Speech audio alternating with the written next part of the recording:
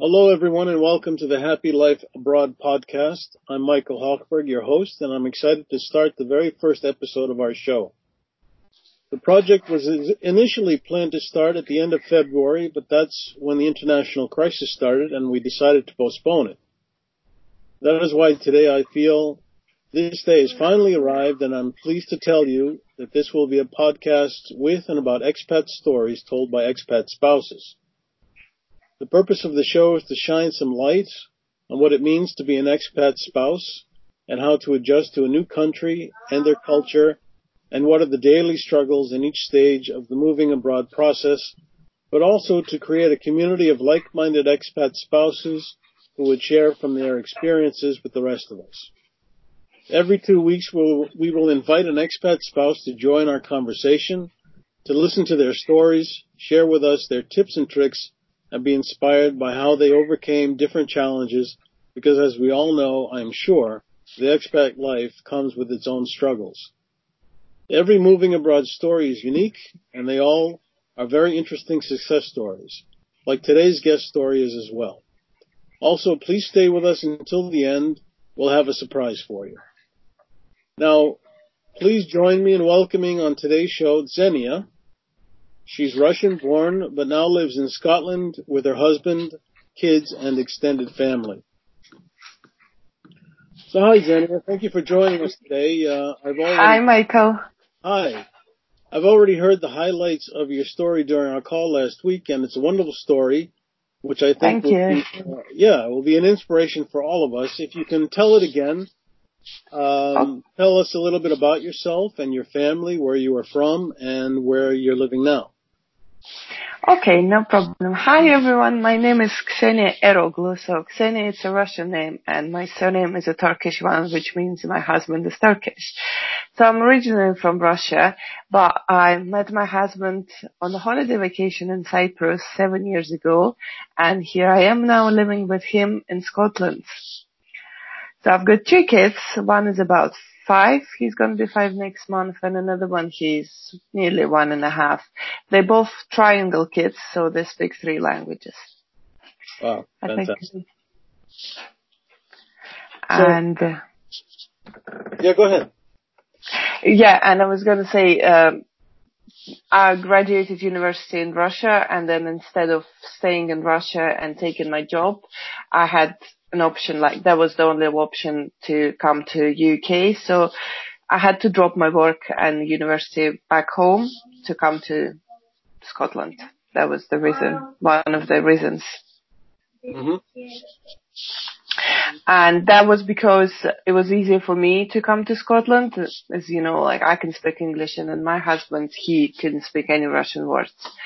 So that's why we're living in Scotland now. Right. I might be a bit nervous to hear from me, but this is the first podcast I'm doing, so please don't charge me too much. Yeah. How hard was it for you to leave Russia and move to Scotland?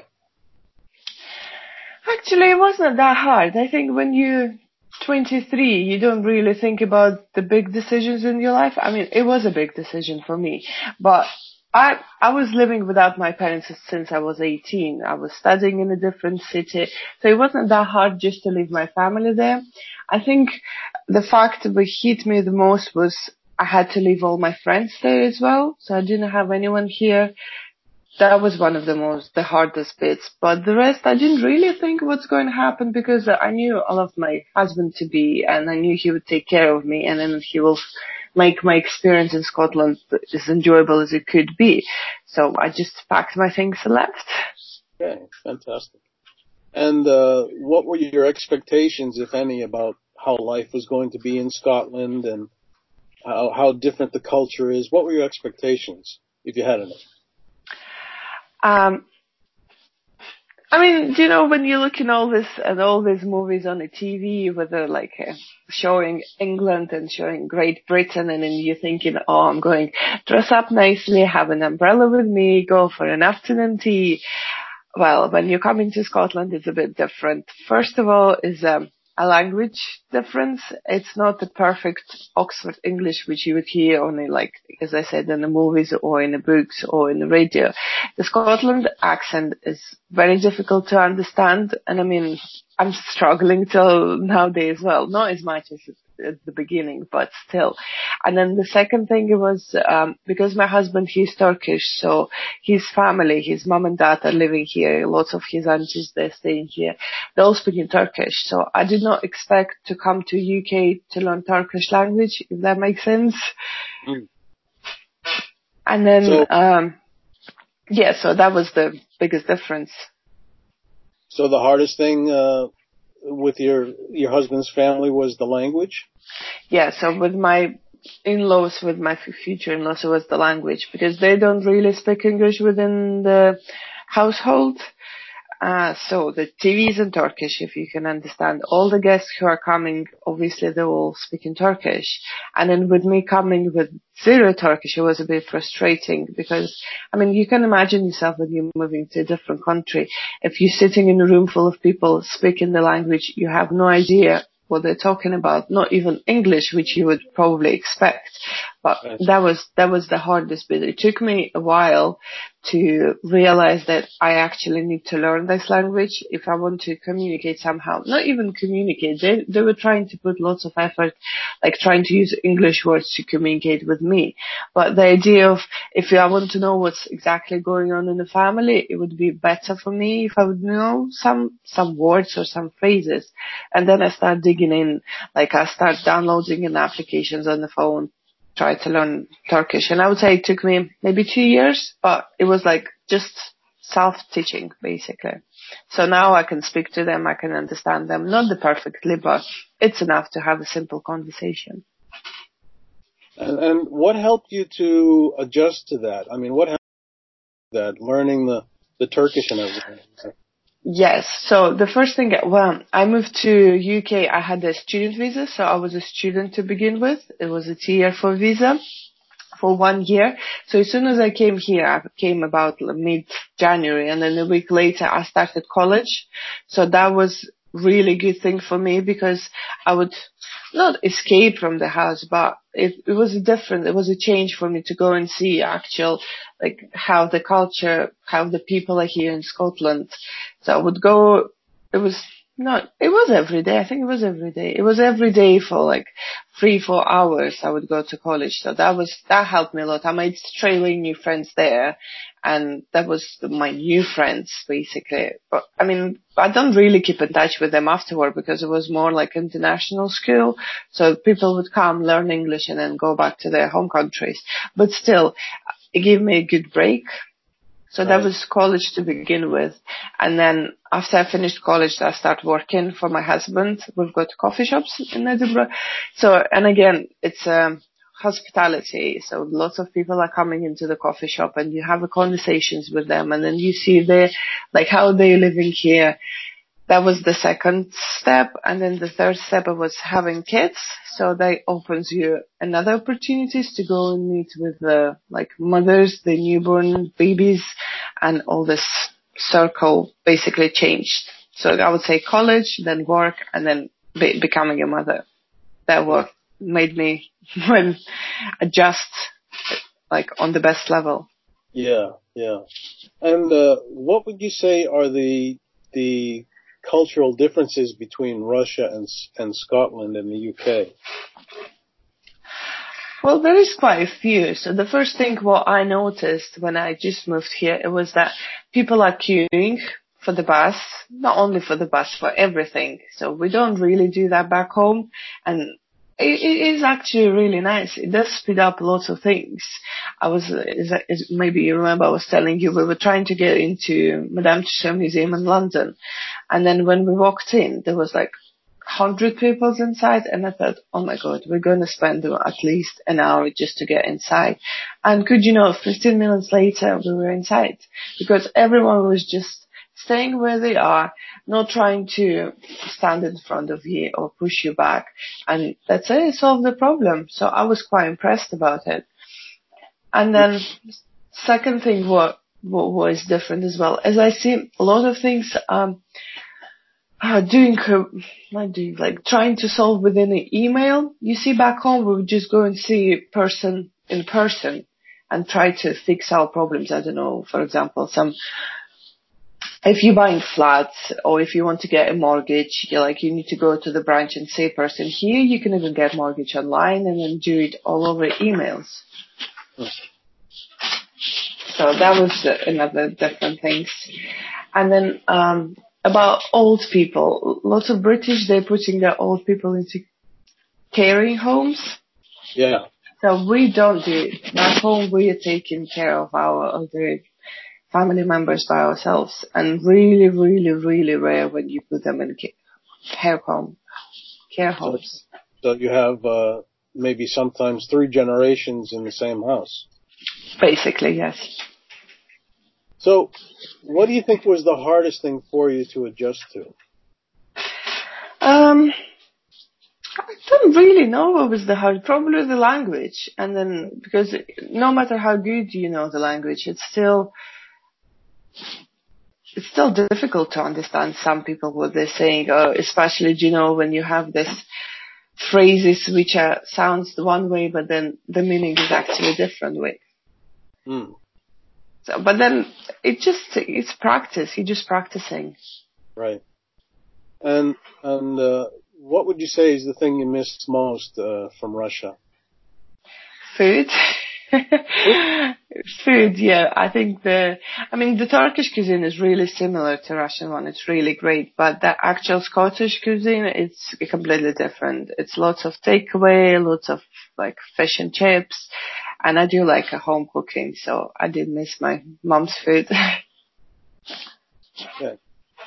And what would you say was the best thing that Scotland had to offer to you? Language opportunities. Right.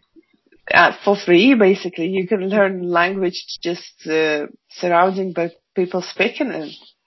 And it was English and Turkish. So I think that... yeah, sorry, you were going to say something? And then, I had my kids here, so I can't really compare the health system back home. About when you're giving birth. So here was amazing experience, and I think for my kids, it's great opportunities here as well. They can go schools here, they can go college, they can go university. So that's great. What would you say is the main thing that helped you to adjust to a new country? My family, my husband and my family. If it wasn't for them, I wouldn't even moved here. And then they were my back. They support me in everything, and they translated me lots of things, especially my husband. So my family. Is there something you would have done differently to help you adjust faster, maybe? I thought about it, and then I thought probably not, because if I did, my experience wouldn't be the same as I had. But I did like my experience of moving to another country and going through. There was ups and downs, but this is what made your life more interesting, more excited. So no, I wouldn't. Okay. Now we're having this international crisis nowadays. Yes. With the virus. How are you and your family managing? It's hard because we own coffee shops, as I said before, and then we had to close them down. So now we're staying indoors, and we're only allowed to go outside once a day for your physical exercises or for walk. It's hard with 2 kids because they find it really frustrating that they can't see their friends. Like they don't understand the reason why they can't see their friends. And then we can't even see our grandparents because they are the vulnerable ones. So we don't want to put them in a bad situation. So it does impact us. Well, we can't do anything about it. We just need to wait and see what's going to happen. So what are you doing to keep your spirits up? Is there anything that you're doing to keep positive? Of course, okay, if we can't go see our friends, we're trying to do like online chats, online conversations, and then just trying to spend more time as a family because my husband, he's usually working a lot. So now it's a good opportunity to be with the boys and me.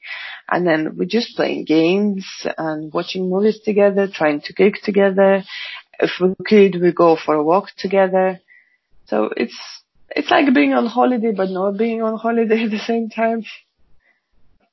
If you know. And if you could give some good advice to our listeners who are expat spouses that are listening right now, what would you tell them?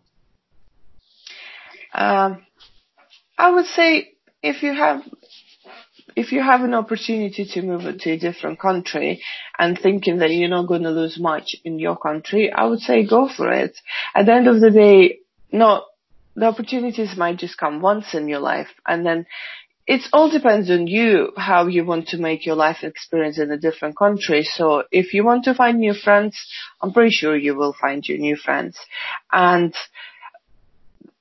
just remember, there is always like me, I'm a Russian speaking, so I definitely knew there are going to be Russian speaking people in Scotland. So I tried to search for them and I did find them and we became good friends. So that's one of the points. You can always find people who are speaking the same language as you. And then what comes to worse, you always have a chance to go back. But as you can, looking at me, I've been here for 7 years and I don't think I'm going to go back. So Xenia, give us your contact information. Tell us a little bit about your business and what you have to offer our audience today. Perfect. So I'm on Instagram. I think Michael, you'll post and you'll write my name there as well. So I'm doing at the moment, because all your job is going to online. I've started about half a year ago social media marketing. It's all about promoting your own brand via Instagram. So if you have any products or services where you can offer online or you can sell online and you don't know how to start your page and you don't know how to involve your new potential clients, this is what I do. So I'm analyzing your page and I'm writing you a strategy how to work and how to find new clients from Instagram. So if it's something that you're interested in, you can just direct message me on the information Michael would say. But if you go to my personal blog, it's at Xenia _Aeroglu, then you'll find all the information you need. And how do you spell that? So Xenia, it's KSENIA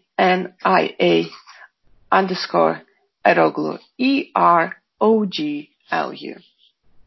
Fantastic. Well, I hope people take you up on your offer. Hopefully, you'll find them. Yeah, and thank you very much for being our first guest. And thank you for finding me and inviting to talk. Hopefully, it went as planned as you wanted it to go. Yeah, it went fine. And I'd like to thank our audience for joining us on the Happy Life Abroad podcast. Make sure to visit our website at highmountainproducts.com, where you can subscribe to the show in iTunes and other directories so you'll never miss a show. And until next time, stay safe and stay home. Bye-bye all. Bye-bye.